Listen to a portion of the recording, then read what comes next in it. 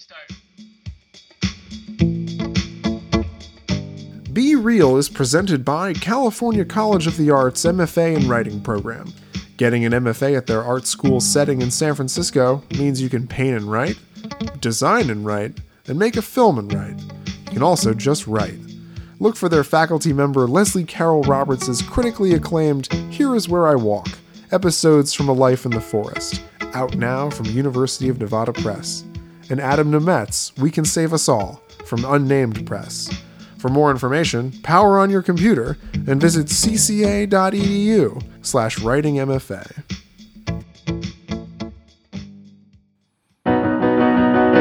You can talk about film with a philosopher's zeal, or measure them all by box office appeal. But for once in your life, Be real!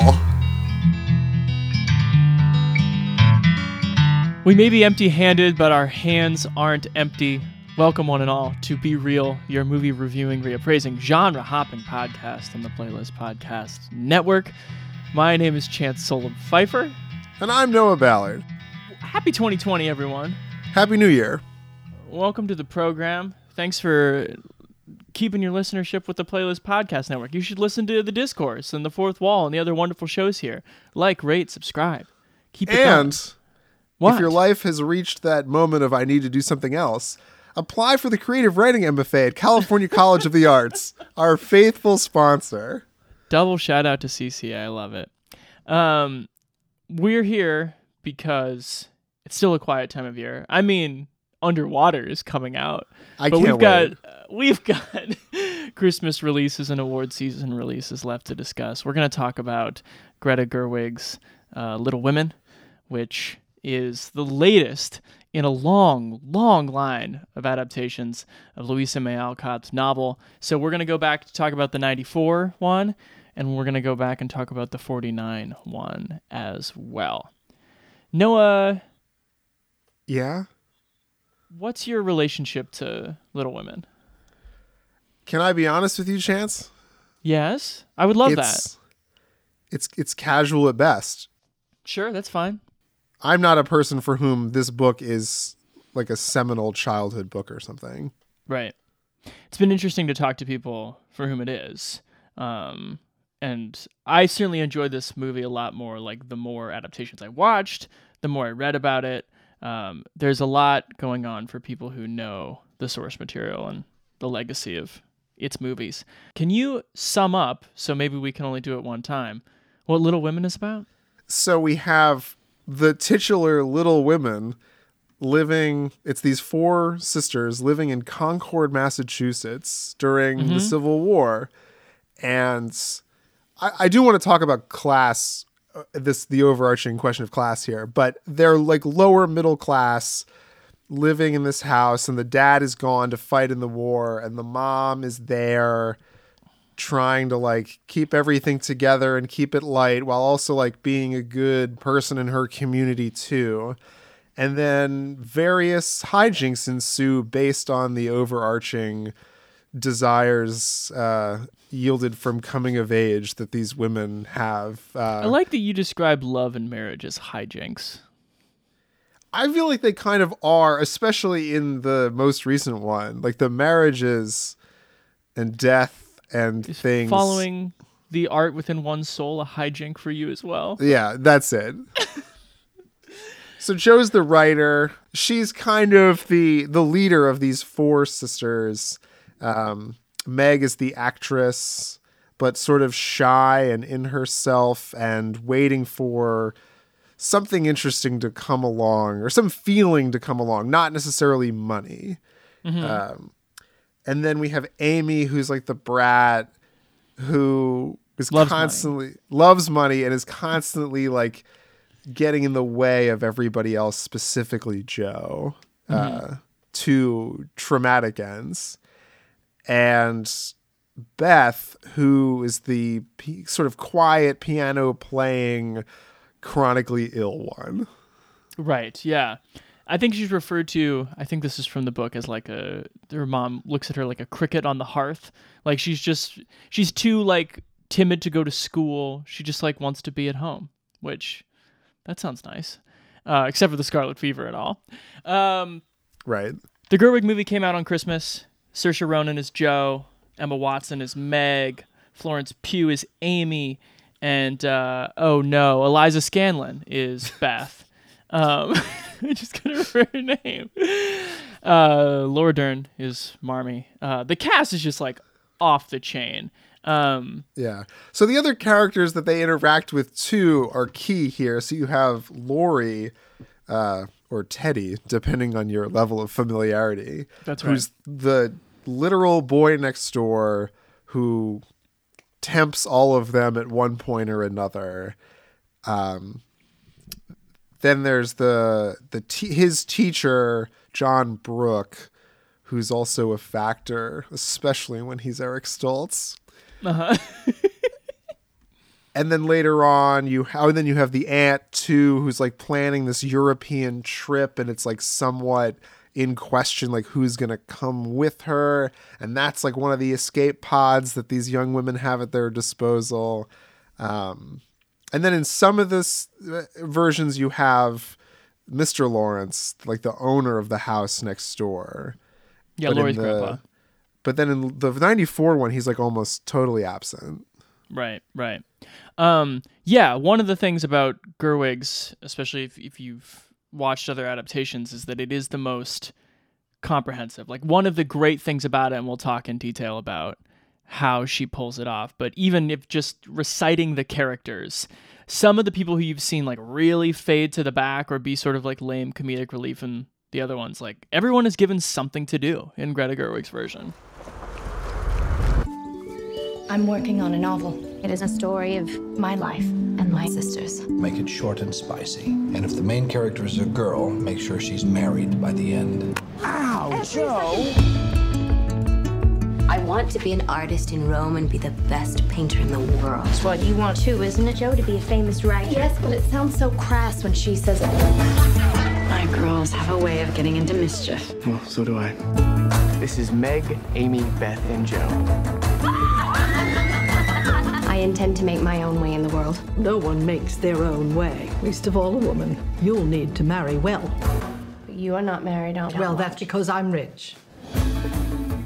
We are avowed fans of Lady Bird. It's one of my favorite movies. You always like pull me into this like fan club that you have for Lady Bird. I think Lady Bird's a good movie, but I mean, I don't think it was as game changing as you do. But go ahead. It's a great movie. I don't think the game was changed, but I do think it's like one of my 8 favorite movies of the last, 5 years. So maybe that is like... Well, I don't share that opinion. Okay, that's fine. Then get out of my treehouse. But that movie had such a authorial voice to it because it was about Greta Gerwig's childhood and coming of age. And I think one of the things I had to get over with this movie was an initial kind of coldness of like, I'm waiting for that crystal clear, hyper specific voice to come back. And that's not what you're thrown into. You're thrown into a classical story that's been interpreted with sort of shades of the same, whimsical and tragic and coming of age tones, been told many times. So I kind of had to get past that. And I have seen this movie twice. So you're saying you did not feel that authorial voice? Not the first time, but I think it's because I didn't know what to look for.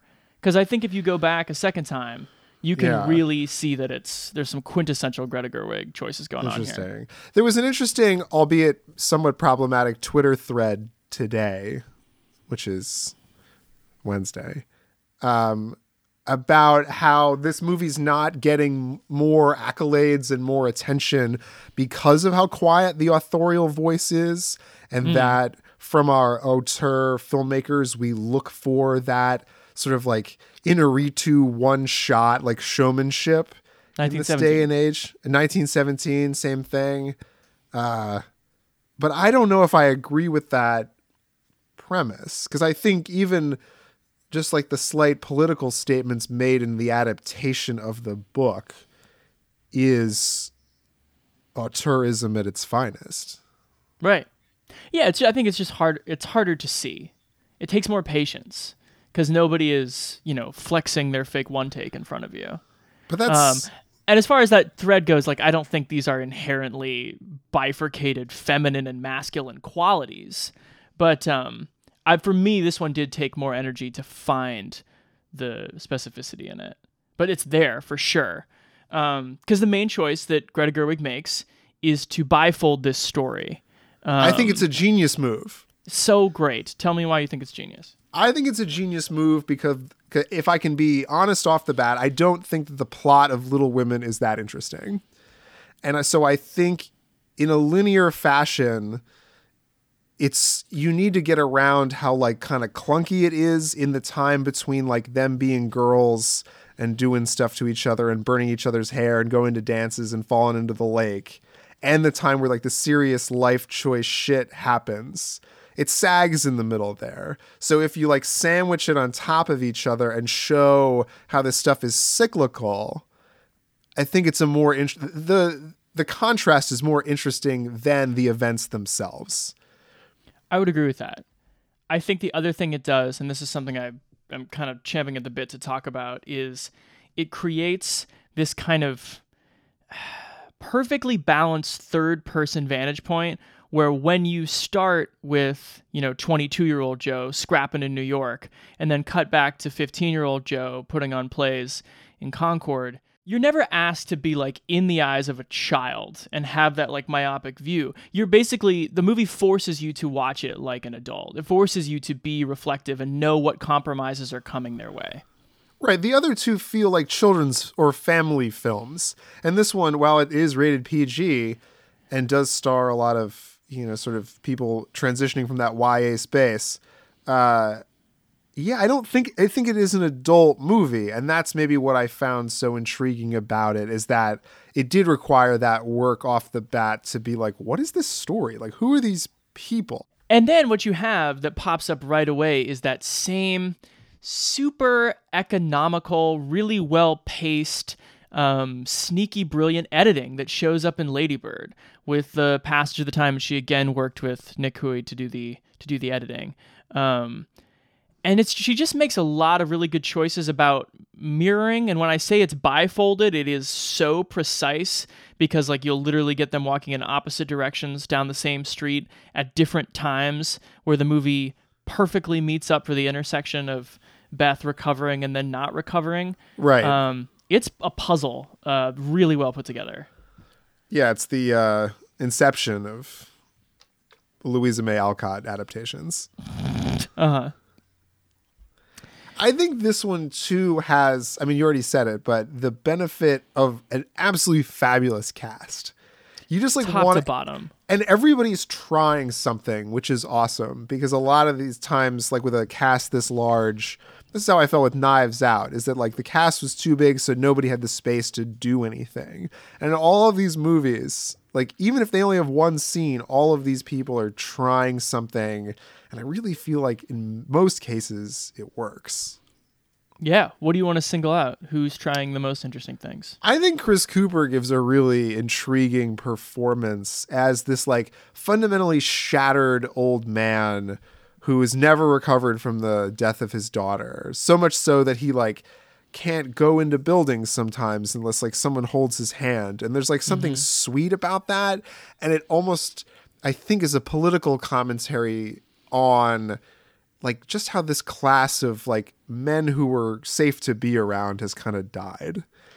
And because like in so many circumstances, like men could take advantage of women in this movie, and sometimes they do, but this guy's just got a heart of gold. He's just like a broken Santa Claus, and there's something interesting about that.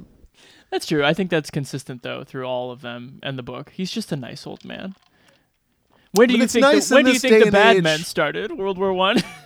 It seems the Lost Generation there really brought it No, some of these guys are bad. Like Tracy Letts is bad. I would argue Timothée Chalamet is pretty problematic.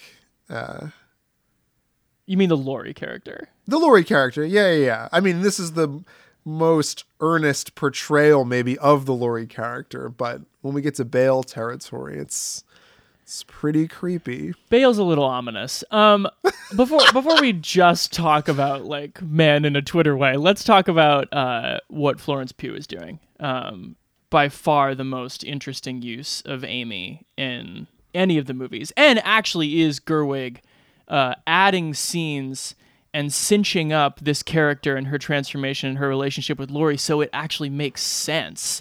So what happens in Little Women, if you don't know, is that Amy is the youngest and has some, knockdown, drag-out fights with Joe as a kid where she falls in the ice and burns Joe's novel.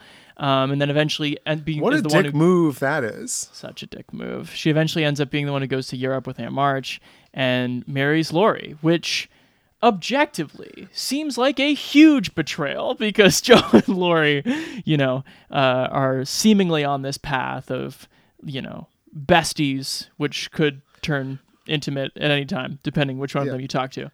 What's interesting about that moment, too, is that I would argue all three of these movies have Joe's reaction to the marriage of Laurie and Amy. They play them in a totally different way. Mm-hmm. And this one, it's like very, very taken aback. Quite, yes. As you would be, right? As you would be, yeah. If my person I had history with ended up marrying my much younger brother, right? It'd be pretty weird. I'd be taken aback. Yeah, if you were a movie character, you would want more than, say, 10 seconds to be like, oh, I'm so happy. You would want some scenes added for Nate in Europe, so it made some sense. Right. I'm not gonna give the June Allison version of my reaction. So Gerwig does a great job of helping that along, but also Florence Pugh is tremendous because she is so... There's so many more layers to her than just kind of petulant and ambitious. Like, she's very funny as a little kid. She's really probably the funniest person in the movie when they're little kids. And she's sort of like covetous of Laurie. Like, there's that great quick cut where he comes over for the first time after Meg has sprained her ankle at the ball, and it's just Amy's face fills the frame for a split second. She goes, "I'm Amy." And then you're like, it's really almost subliminally teeing up this turn. But what could easily be misconstrued as sort of adolescent greed quickly becomes like worldly cunning as she, starts to paint, realizes that's not what she's going to do, actually develops a real relationship with Aunt March, which is something that none of the other movies have. There's a lot going on. Yeah. No, it's really interesting and really well done, well acted. And it seems like a lot of people really... like a lot of younger siblings really understand this character. At least people I've talked to that have seen this movie. Oh, yeah? Yeah, like big younger sibling energy about the Pugh performance. She's got that great bit, too, where she shows up outside the window when Laurie and Burke are tutoring. And she's like, corporal punishment, like had her hand cut open by this teacher for drawing.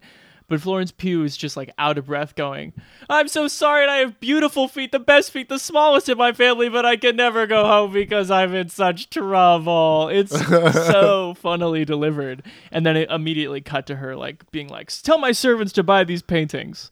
She's very funny. I did like her cartoon though of the goofy teacher. It was quite accurate. But that's what I mean. This performance is really good because Florence Pugh is really good, but also Gerwig has positioned us perfectly to feel close to these characters, and like we can be affectionate for their like youthful energy and their beauty and how much they want from the world. But we also know that they are going to make mistakes, both because the movie is cut that way and because we are adults watching a movie about kids. And so that allows people like Florence Pugh and Saoirse Ronan and everyone to give more knowing performances. Not like ironic performances, but they can be very funny and they can be very emotional because like there's an inherent reflectiveness going on from audience to actor. Let me ask you this, though. This is what I'll call the Kirsten Dunst paradox. Okay. Is that, do you believe, though, that in the flashback scenes, Florence Pugh is 10, 11 years old. I think she's supposed to be like 14. No, she's supposed to be much younger. That's why they double cast that role in the 94 version, because it's 7 years later and she's got to be like 17, 18. And then, so 7 years earlier, she'd be like 10, 11. Okay, well, she's not 11, but I bought her for 14, I guess. It's interesting that this movie chose not to spend too much time worrying about that. Right. Which I think is smart, because I think it's one of the flaws of the 94 Little Women, just because Kirsten Dunst gives such a great performance and then is replaced with an actor who's not anything like her. Right. And is replaced at the exact moment you're having trouble suspending your disbelief that she's marrying Laurie. So it's weird. Right. Yep. Yeah, I mean, I think they did their best with the age thing. Who do you want to talk about next? Emma Watson, what do you think? I think, and Lucy also brought this up after, that Emma Watson outside of Hermione is not a very good actor. And that maybe this showed a little bit of range. It's an easy role for someone to play acting person. Shy acting person. But I thought this is the best thing I've seen her in post HP. I'm kind of surprised she took the role, because it kind of feels like admitting I'm not as Joe interesting as Saoirse Ronan or Florence Pugh, because I took the Meg part. Hey, and you have to admire the self-awareness and dignity of a move like that. Yeah, I think she's fine. I think, and because that's the Meg turn, right, is having to tell Joe, like, I actually want to live in a cottage with John Burke. Like, not everyone wants to go rule New York. That's true. This movie, unlike the other two, has this, what I think, a really interesting acting turn / character turn when Meg kind of admits that she wishes she had more money. And there's this kind of like the parents are fighting over money scene, right? Which is pretty good. And I think it gives this movie a little bit more. That's what, because I think when this movie really interrogates class, it's kind of interesting. Because Definitely. On one hand, you know, they have enough money that they can have a live-in maid, and that they have like food, like freshly cooked food every morning, and they have firewood, and they're not destitute, and they have enough to do charitable giving and still eat themselves. And they live in the same neighborhood as a very wealthy person, but yet they are portrayed as like not having any. So I guess that, yeah, like I said at the top, they're lower middle class. But it is the class war in there is sort of funny. The idea of like, oh, if you want to like not do all this bullshit day to day, you should marry someone really wealthy. Otherwise, you're going to have to like, you know, shovel your own coals and like make dough every day. I think there's a couple things going on there. I agree with you. Gerwig herself has said that she was attracted to adapting the movie this way because of the questions of money. And there's a lot in the movie about the economic propositions of writing the book Little Women and of marriage and of don't judge me for my marriage, because at this time it absolutely is an economic proposition, because what other options do I have, says the Amy character, says the Meg character. But then, yeah, I think you have it's a really specific read on the family, too, that I find so interesting. Because in some ways they are like an idyllic family, and I love the way this movie kind of undercuts that. I think it's a Tolstoy quote. The all happy families are the same, but the sad, like the dysfunctional ones are interesting. I don't think that's true. This would be very, very happy family. You can just see how hard it is to live with the specific challenges that America presents. She has two parents who are total idealists, one of whom is a pastor fighting for abolition in the Civil War, the other of whom is a mom who's like, we should give our breakfast to these starving German immigrants being picked off one by scarlet fever, and you still see it trickle down through the four daughters how difficult it is to have hope and have idealism when everything else is pushing down. I mean, they're the middle class ideal. You like contribute to the poor, but then you rise to quote unquote success either through long shot achievement or through marrying well.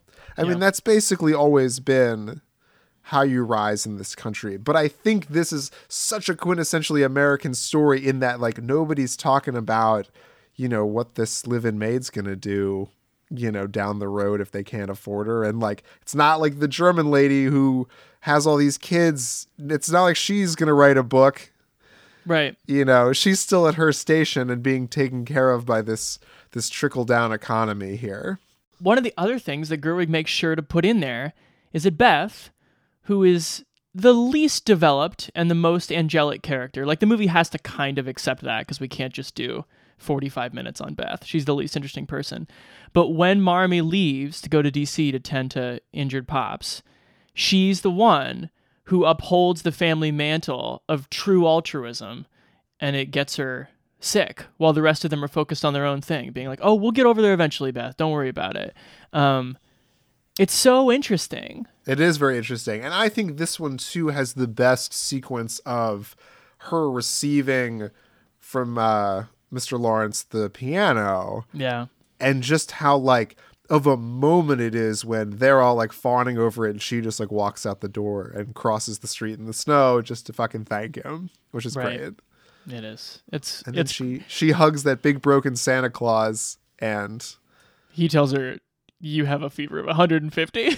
Yeah, he's like, you're dead. You're a dying person. No, that was when I first got a little teary, though. It's just her walk. Oh, yes. Give Chris Cooper a hug. Absolutely. What do you think about Timothée Chalamet? I think he's wonderful in the movie. And I think this is by far the best portrayal of Laurie. And I kind of know what you're saying earlier because Sarah, my fiance, your wife, if in practice, if not yet by law. Billy Zane, Titanic, listen to the show. She said after seeing this movie, she's like, I liked him, but I had this weird moment where it's like, he could have had sex with any one of those daughters. That's what I'm saying. I think that's sort of a crass way to look at it. He has a moment where he like corners each of them individually and like tests the water. I don't know about corners. He corners Emma Watson at the party where he like negs her for 10 minutes until she's weeping and has to leave.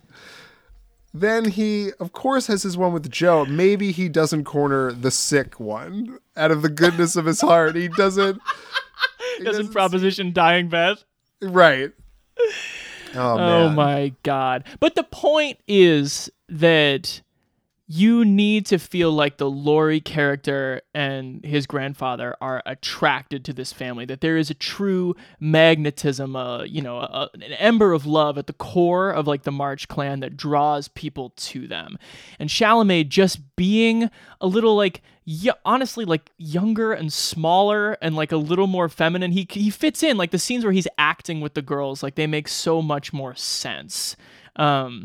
That he has an intimacy with everyone that, yes, dialed over a little bit, turns into like, well, could I marry Amy today?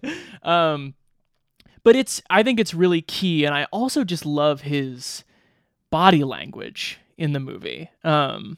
He sort of, the way he kind of hunches and the way he dances and the way he like lounges on things is all very thumbing his nose at like how men are supposed to stand. When they're in the painting studio and he's just like lounging on that chair, he's like, do my portrait. Right.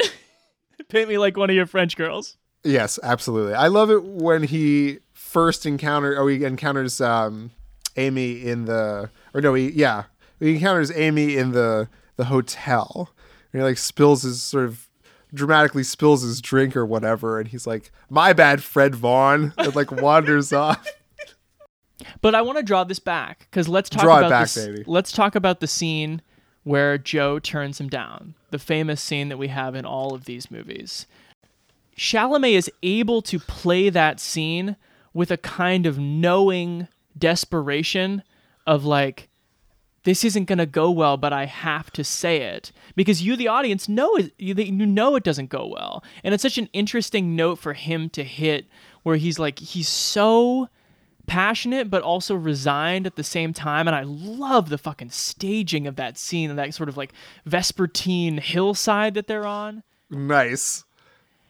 Which is so like the other movies, like where does it happen? Like by a pond, like really boring places. And here we have like their whole lives are in front of them, in front of this landscape, and yet the sun is setting on this time in their lives as they've gotten kind of like, wind up at Meg's wedding, and he like lays it out, and he's so he's so sad. But the chemistry, obviously, between Saoirse and Chalamet is amazing. Yeah, for sure. They have great, but it's an interesting, like, non-romantic chemistry. It's really just like sparring partners.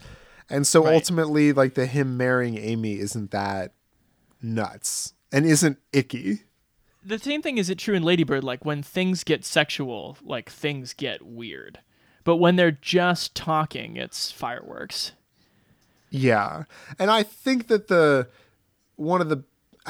you're talking about a very like climactic scene where he confesses his love, but I think the more interesting scene is the one where they're in the attic and he's like, hey, can I like just talk to you for a sec before everybody's around us, and explains that he is married and that he just like wants to be friends. And that's because of the surprise there. Seeing her react to what he's saying is pretty cutting.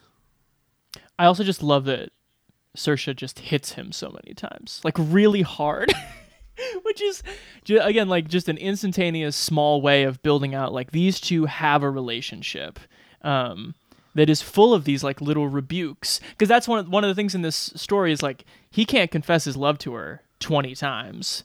Like it is building up to this one point, but like every time he reaches out to hold her hand in the snow after a play and she fucking gives him a Charlie horse on his upper arm. Like you're building it. That's good. Yeah. I think we have to probably move on. Christopher Columbus, we need to move on. Don't say Christopher Columbus. Oh wait, our sponsor wants us to talk about the casting of Professor Bear. Oh, we probably have to talk about the end of the movie. Let's talk about the end of the movie and move on. So Professor Bear, played here by Louis Garrel, who you might know from Bertolucci's The Dreamers. That's the character that Joe falls for in New York. But if you the don't, one that tells her that her work is shitty and then ultimately marries her. Yeah. Hey, at least he's not 20 years older than her in this particular one. Yeah, I think that's from the book, and it's not easy to watch when you actually have actors with a 25-year age difference. But let's talk about this.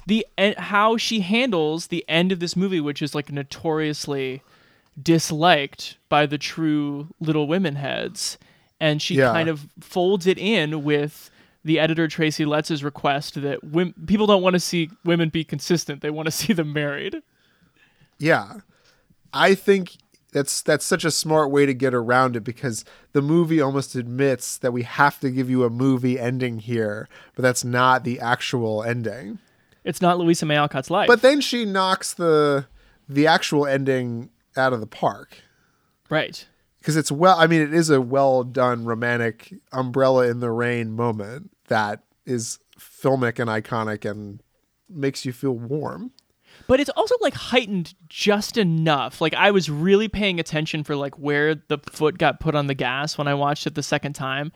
And he tells her, and Louis Garrel is very like tender, and I like him in this movie. He's like, oh, please come visit me in California if you ever do come out. And she's like, I probably won't. We'll see ya. And then which is like the last bit of stark honesty. And then we cut to Tracy Letts being like, I want to publish your book. Here are the things that have to change. And all of a sudden we cut back and the movie has this sort of ecstatic energy where Amy's like, you love him. And Joe's like, I do. And she's like, yes, what is love? And you get this, it's so, you're right. It's like iconic and warm-hearted, but it's like just artificial enough that you like realize the commentary. It's a fantasy, and it's also a fantasy. You can tell it's a fantasy too because of how jealous and overt Timothée Chalamet's Laurie's being. Who He's is like, this are you man? sure? Who is this man? I don't know if I want you to who this man is. So yeah, I think that, and then the heightened sort of, I don't know if I like that when she goes after him, like almost feels like a product of her imagination, not the actual story that's unfolding. It's the novel she's written. She hasn't written a memoir, keep in mind. She's written a novel. Right. And it's so much more thoughtful than being like, it's 2020, fuck this, I'm ending it my own way. Because Gerwig has invested so much in pointing out the gray areas and the pigeonholes and the difficulty of being a woman trying to make a life at this time, to then move that read over to artists and like what sells and how to make a life in that sense. Like she's really folded it all together as opposed to just cutting the opposite way. It's almost a commentary too now, especially with the backlash from like awards stuff with this movie. It's almost a commentary on the kinds of movies Greta Gerwig would need to make in order to like continue working as a director in Hollywood. 100%. I agree with that. That's incredible. Yeah. Okay. So since it's a new year, 2020, we rate movies on this show using two gradients. There's a first good about technical quality. We say good or bad. There's a second one about watchability, entertainment value, personal attachment. That's a good or bad as well. I think that Little Women is an unquestionable good. I liked it so much more the second time I saw it. It shot up into my number 6 of 2019. Like I really like this movie a lot. It just took me a minute because I didn't know the source material, and I didn't understand what Greta Gerwig was up against until I watched some of the other movies. Right. I would agree with you. I think it's a good. And again, yeah, it's definitely like one of my favorite movies made in 2019 or released in 2019. Really, really strong, really warm. The acting's incredible, especially. And yeah, I think the filmmaking, just to see how you make a historical movie too with not a ton of money if you're spending most of your money on people. Mm-hmm. You know, there's some clever like New York editing. It's like, oh, she's in New York, but you realize like the frame is so smaller. We're moving in fast motion with like people walking by to synthesize a crowd, but so you don't need like 1,000 extras in a fake Times Square or something. Right. I thought that was really clever. And I gotta say too, I think what really stuck with me on this one is the score. Alexander Desplat. Yeah, it's really haunting, and it plays with these sort of like minor notes in a fun, like almost sort of painful way that I've listened to it 3 or 4 times now. And it's like, this is a movie about family, sure, and a movie about sisters and women, but also it's like a movie about pain and how one deals with the trauma of life. And I think the score really like gets that across. I'm with you. Also a beautiful use of the Beethoven's, I know you love it when I try to pronounce French things, Pathétique Sonata, the one that Beth plays and then the professor plays at the end, which again is just a clever economical way of being like, I can't like give Professor Bear a speech because I don't have time for that, and I'm not going to write him a speech, but he can play this gorgeous song that means so much to everyone, and it, you know, Turn on the Waterworks.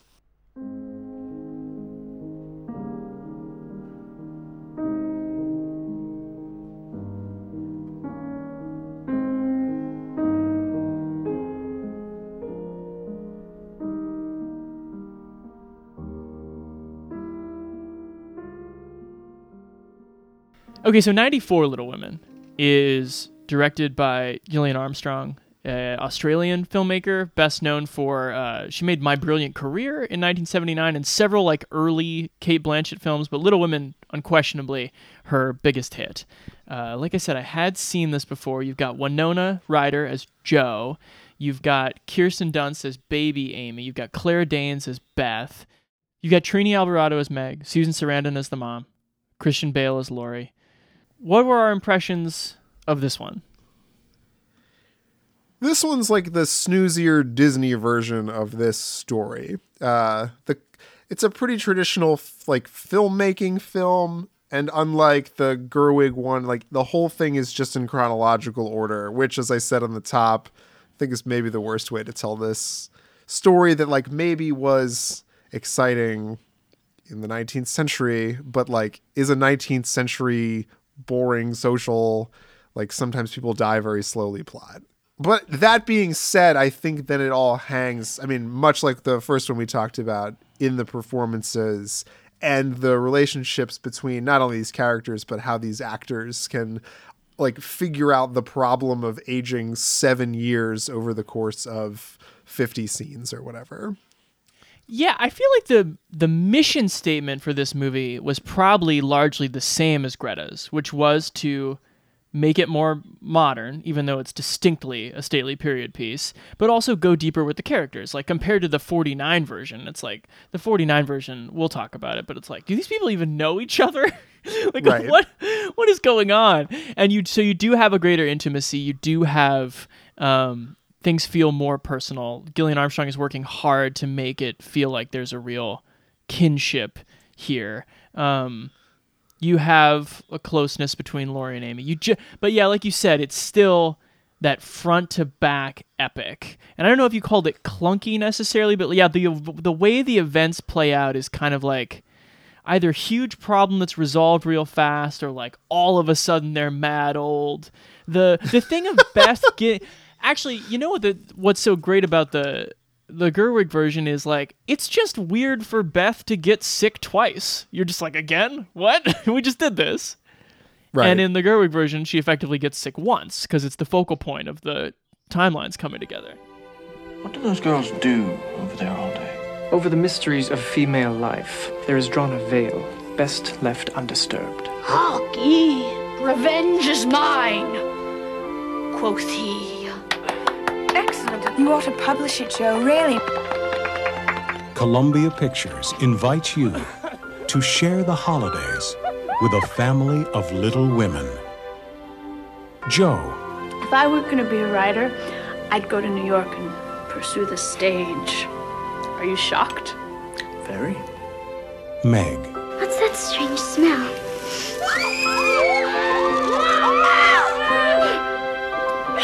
You've ruined me! Beth. What's your Christmas wish? Perhaps we could send the Hummels our bread. They have so little and we have so much. Amy. I've waited my whole life to be kissed. And what if I miss it? I promise to kiss you before you die. I also think this movie has the problem of all of the male characters being miscast. Okay, let's go. I think Gabriel Byrne is such a creepy motherfucker, like just in general. And then B, especially when cast against like an early 20-something Winona Ryder at like, he's got to be in his 40s. I looked it up. He's like 44 and she's 22. It's so weird. He plays the guy who criticizes her work, but instead of being like a hot French guy who's like maybe 10 years older than her, he's a creepy German guy who's 20 years older than her. Germany will age you, baby. It just sucks the potential romance, even if it is unfulfilled, out of the last third of this movie. Yeah, well also it's like he did it for her, right? Like, I gave it to my editor friend as opposed to she's facing down the Tracy Letts character. Right. There is no agency to her getting published. It's just a continuation of this guy's obsession with this much younger woman. Yup. Yeah. And then Christian Bale. Oh, right. Christian Bale and Eric Stoltz. But Christian Bale is so like Pat Bateman in this movie that it's like so weird. And it's like, in this scene where he kisses her abruptly, is he also going to like remove her head? Oh, is that like where we're going here? I think that he is good. I'm not doing my father's banking anymore. Okay. Instead, I'm gallivanting around Europe. Do you like Beethoven's Pathetique Sonata? Do you like this Thomas Newman score? Does it sound too much like Shawshank Redemption? Oh, no. What? We could do this all day. His beard alone is one of the worst facial hairs in cinema history. I think he is good in the younger parts. Like, he gives some looks. He gives a lot of, like, stolen looks to Joe that make the relationship seem kind of like real, and you know what he feels for her. And I think even his proposal, which is inching up to the line of Bale being too intense, is actually, it's pretty well acted.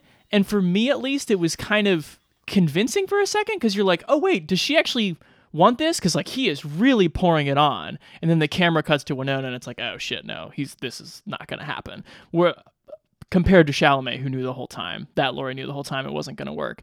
But yeah, once he gets old, it's too weird. The thing I don't agree with the thing about Laurie necessarily cornering people in the other one, but in this one, he just has the one bullet in the chamber from when Amy was a little girl about kissing her before she died, and just walks up and he's like, I'm going to fire this one bullet to try to hook up with you. Ugh. Yeah, that doesn't quite land. And then the Eric Stoltz is also like has a creepiness to him. Like, I think he's perfectly cast as the college professor who hooks up with the students from Rules of Attraction. And he feels the same here too. Well, Stoltz is the same. It's the same problem Winona has, which is I think they can both be very good actors, but they are quintessentially modern actors. They became famous in 90s independent cinema. They are both people who irony is part of their blood, and to ask either of them to go full earnest, like, oh my, Meg, you're so beautiful, or oh, Meg, you should never marry, neither of them can succeed with that full-blown, like, whimsy. It just comes off as creepy. You never go full idealism. Don't go full idealism, because it seems creepy. It's so creepy. The two of them are creepy. Winona Ryder's pretty creepy, because she's, like, frankly famous for being kind of creepy. Well, she's good in the Burton movies, and she's good in Reality Bites. Creepy movies, yeah. Well, they're not creepy necessarily, but like... You don't think all Tim Burton movies are a little creepy? Okay, they're a little creepy. But yeah, her best moment in the movie is where she flips the fuck out at Amy, and she's just like, I'll kill you, you're nothing! Which is like, that's the Winona Ryder that we know and maybe love. The rest that's the Girl Interrupted Winona Ryder. Right. I think Susan Sarandon is really good. I think she has a kindness to her that is inherent, but also sharper than Laura Dern, that makes it work when she's like, you see her teaching the girls that like, we're not going to fucking put up with this professor who hit Amy. I think she's really good. We talked about how Kirsten Dunst is really good. Claire Danes is not. Whoever did her makeup, though, I hope they won the Oscar, because at one point she absolutely looks like a corpse. Yeah. And she's just like, she's speaking, but she just looks like a collection of dead things. The close-up of her like slurping soup. She's like, oh, thank you. She's so chapped. Lucy and I both put on Burt's Bees at the same moment when that scene happened. It was aggressive. That's hilarious. It was, you could feel it. It was tangible. Yeah, I mean, Trini Alvarado, I think, is soft and kind of forgettable as Meg, which is sort of what you want. But yeah, I don't know. It has that time jump problem where you come back and Winona's like, Trini, I haven't seen you in like 45 minutes of this movie, and Trini's like, oh, I kind of remember you. Right. And this movie also could do without some of the just sort of like blaring strings, swooning. Oh, I like the Newman score. The Newman score like does a lot of work here in scenes that don't need to be 30 seconds of Winona Ryder like running to and then leaning on a fence. Sure. I think there's like a lot of flourishes like that in this movie that Gerwig economically and smartly dispatched with early on. I think the performances individually are very like easy to pick apart in this one. I think the whole, especially compared to the one that we're about to talk about, is nice. There like is a general kind of well-handled epic warmth about it. It's just, it's choices about like what are cinematic, like you said. Like sometimes it's like well done and very old school of like, yes, we'll watch Joe walk up the entire snowy street. But then like, again, just compare the, like when she decides to write the novel. Gerwig emphasizes everything that is tactile in every stage of novel writing and what it means. Yeah. And Gillian Armstrong is like, she's going to look through Beth's stuff and go and sigh and be inspired, which is just an inherently kind of easy, uncinematic way to do that. I didn't mind this movie, but like our comparisons are not making it easy. Yeah. Good, bad? I think as far as Little Women movies go, this is a good bad. Yeah. But I don't think this is that good of a good bad. I think that it's destined to just be bowled over and erased by this new one. It's been interesting to go back and like look at like really positive reviews of when this movie came out. This movie's just not that cool. And I think that's like cool. The new one's so cool. I mean, notably, and I forgot to mention this when we talked about it for 45 minutes earlier, the scene of them physically making the book is like one of the coolest sequences of the movie. Oh, it's so good. And it really just shows just like how difficult it is to make a book. I mean, they don't make books very differently now. I mean, other than it's like digitally printed on the paper, but in terms of the actual binding than they did 150, 200 years ago. Yeah.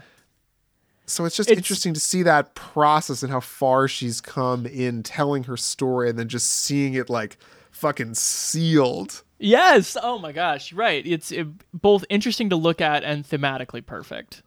Right. It's like watching The Mandalorian get a new goddamn shield or whatever.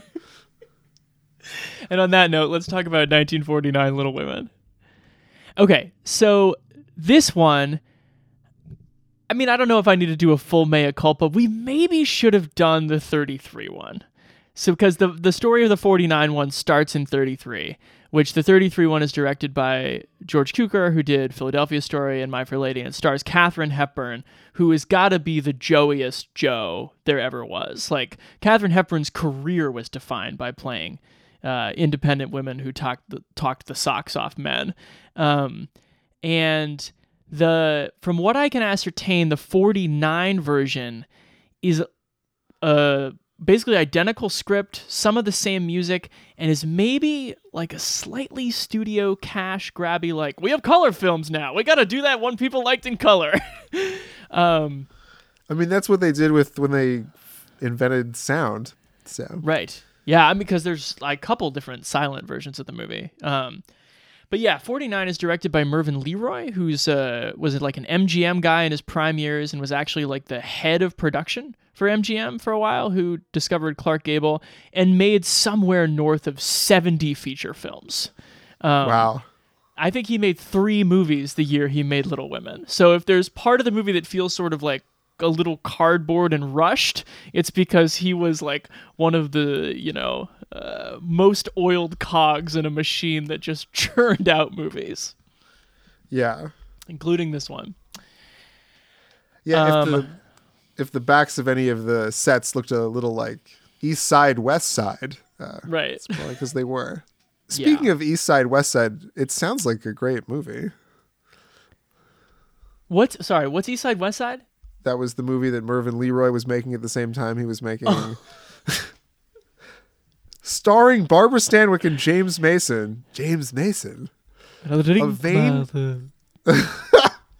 vain businessman puts strains on his happy marriage to a rich, beautiful socialite by allowing himself to be seduced by a former girlfriend. So you got June Allison plays Jo. You've got Liz Taylor as Amy. You have Janet Leigh as Meg. And you have Margaret O'Brien playing Beth, who is here portrayed as much younger than the other ones. She's like 12. She is a little child. The only other person I really recognized, well, did you talk about Elizabeth Taylor? Mm-hmm. Was Peter Lawford, who's in The Longest Day, as a much older person. Yeah, he's like a Rat Pack dude. Yeah. Yeah, he plays Laurie. Let me open with a couple good things, because like otherwise I don't have that much nice to say about this movie. I think that in a very old school stardom way, Elizabeth Taylor does bring sort of like the attraction and distrust that is incumbent within the Amy character. She does a good job of both like playing dumb and smart at the same time, which is another important part of Amy's growth. I think it's a very funny bit when she's like working on Jo's play at the beginning, and she says that she's upset that her character doesn't know the twists of the story. She's like, why don't I ever get to play anyone who knows anything? Like she doesn't want to play a character upon whom the dramatic irony is operating so hard. And she's good when Jo cuts her hair off and she goes, oh, it's strangely becoming.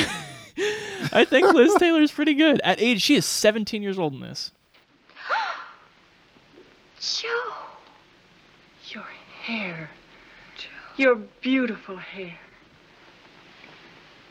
Oh, my Joe. Oh, Joe, your beautiful hair. You sold it. Oh, well, it doesn't affect the fate of the nation, so don't wail, Beth.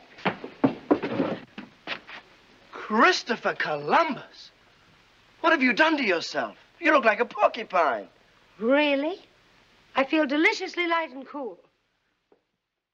I really like the line where Elizabeth Taylor, when she gets caught having drawn the cartoon, the teacher's like, "Did you draw this, Meg? Or did you draw this, Amy?" And she goes, "I think so." As if there is still a shadow of a doubt. Like maybe someone will step in at the last minute and say they did it. I think so. For now, let's say yes.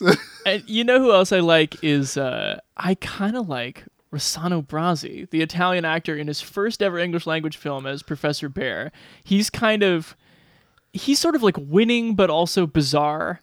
He calls Joe like, "My little friend, I love your writing." Oh yeah.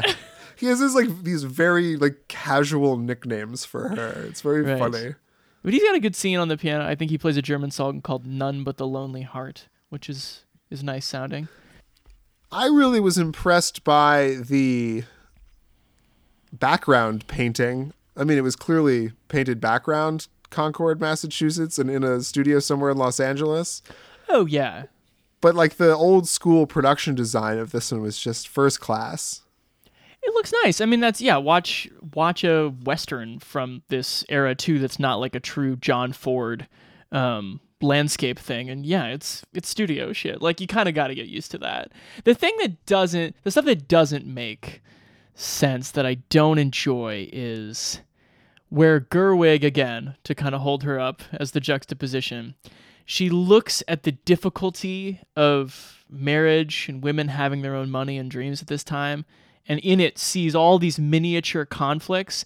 This movie sees there is an obstruction of drama between like how little men and women can talk to each other, which it just doesn't have any clever workarounds for. So the fundamental problem with this movie is that Laurie and Joe don't have a relationship. Right.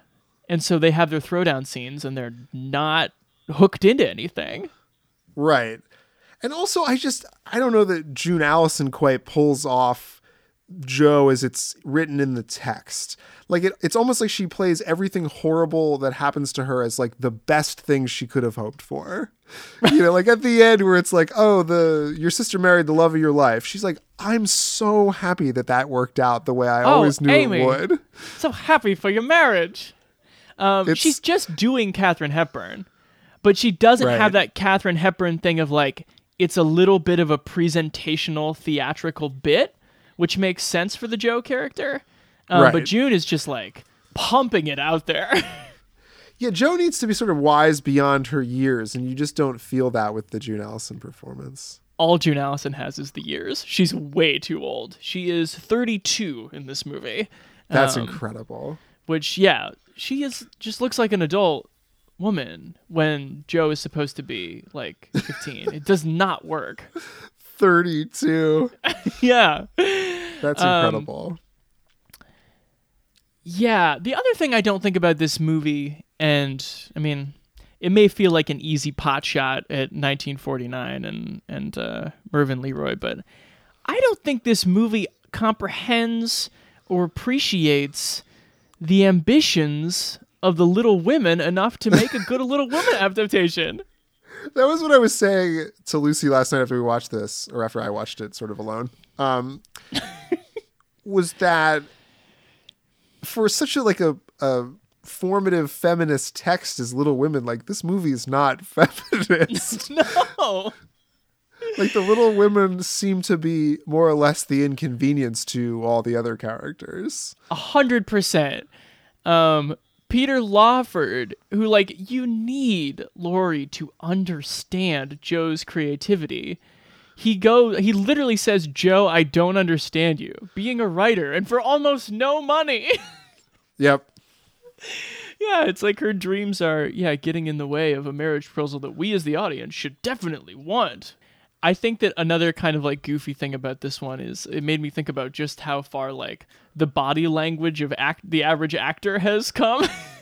Like we talked about Chalamet's physicality. Peter Lawford in scene after scene is just standing stock straight in the middle of rooms.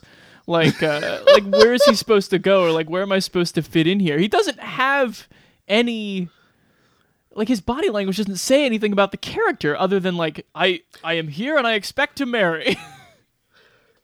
Yeah, that's what's funny about movies like these is because they're made to see, they're like small spaces made to seem like big spaces, but then like nobody can go anywhere.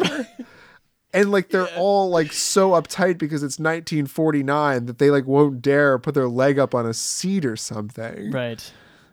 Yeah, it's so interesting how a lot of this movie is people just standing or sitting, speaking sort of to each other, but mostly to the camera. Right. And I mean, this is just teasing the era a little bit, but like that body language is not helped by the fact that everything is a middle shot. Like I watched the 94 one right after this, and like, you know, the camera pans in across Winona's face and you see the flash in her eyes as she like thinks about writing. And I was like, oh yeah, I just watched a movie with 0 close-ups.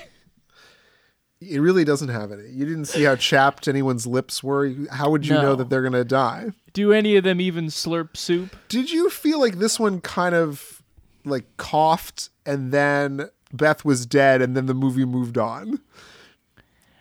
She definitely has her Margaret O'Brien has a kind of impressive speech. Sure. But the movie doesn't seem to like change in tone after she's gone, like the way the other two sort of fundamentally must. Yeah, the lighting in the house changes. That doesn't quite happen here. Yeah, I mean, well, it's because nothing can dampen June Allison's spirits. Like nothing is different. This is Beth dying is absolutely the first thing that she ever thought was possible and could happen. I love the theater. I'll tell you about my dead sister sometime if you take me to the theater once again. Poor Beth. Poor dead Beth. Poor dead Beth. Did you, before we rate this movie and wrap up, which Little Women character are you, Noah? I think I'm clearly Amy. Yeah, 100% you are. Sarah kept saying I was Joe. I kept joking. I was Beth because I would just be nice and then be dead. But I think that's interesting. I think you're more of a Meg. Oh, that's probably right. I think if your only choice was one of the 4 titular Little Women, I wish I was angelic and dead, though. Yeah. Meg's like kind of mediocre, if I'm being honest. I know. I didn't mean it as insulting. I certainly meant my self-identification as Amy is insulting. Oh, in knowing that you were Amy, I absolutely am recognizing the negative parts of that. This movie, just out of respect for old movies, I'll give it a good bad. You're not going to do that? No, I think it's bad. I just don't. I'll give it a good bad. I'll give it a charitable good bad. It just doesn't have any like very artful ideas, which in kind of testing my own, you know, my movie education back there does get limited. I'm at fault, but like there are plenty of groundbreaking, interesting, artistic movies from the 40s. This is just not one of them. For sure. Yep. Although I don't know.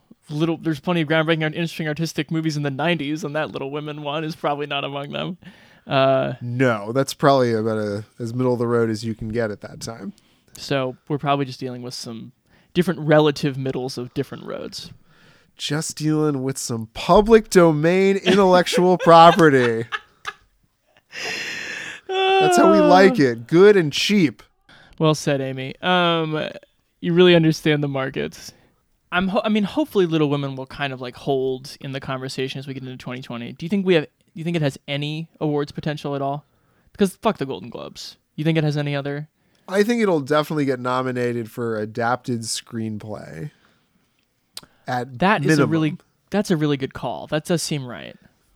And maybe Greta Gerwig will get nominated for Best Director. I don't know. Like, are they doing 10 nominees again? I think at some point it's just a formality. That it might get a picture nod if it's like number 9 or something. I think it would be 9 or 10 maybe. And if they only do like 6 to 8 nominees this year, though, I could see it being left off. I'd be annoyed about it because I think it's great. Yeah, it's very deserving of editing, score, and adapted screenplay. And I mean, Florence Pugh is not going to get nominated for Best Supporting Actress, but she is truly fucking tremendous. It's going to be something annoying like Laura Dern getting nominated for Best Supporting Actor for what is like a fine but unremarkable role. Oh, she's got the Marriage Story locked down. That won't happen. It'll be Odenkirk. You think she's got it? What if she gets nominated for both? Does that ever happen? It has happened. Holly Hunter in that year with The Firm and The Piano. Oh, right. Although were those different categories? Anyway, I want to leave with the best use of Odenkirk, who is like, it's shocking when he shows up. You're like, that Bob fucking Odenkirk? What is happening here? But he does exude a kind of like kindness and funny dad energy that carries over into some great rapport with Laura Dern, where Professor Bear's like, I'm going west where they're less particular about immigrants. And he goes, maybe perhaps I should go west. And she goes, well, you're not an immigrant, so perhaps you should stay here. Well, that's the thing, too, because the father's clearly like an absentee father. Right. You know, like at one time he's at war, but then, you know, in the first track he's in war, but in the second track he's very much just not there, but there. Yeah. With like the two sicknesses of Beth. They're like, oh, if he were only back from war, things would be so much easier. And then the second one, it's like, I guess we have a bad dad. Another thing that the Gerwig structure solves. It's great. Yep. Because the Little Women definitely has a absentee father vibe to it. It's true. All right. This movie is great. Happy 2020 to you, man. We'll have some more episodes coming down the pipe soon. And, don't get scarlet fever. Celebrate your family. What are the other lessons here? Chase your dreams. And if your dream is an economic proposition, I can't judge you.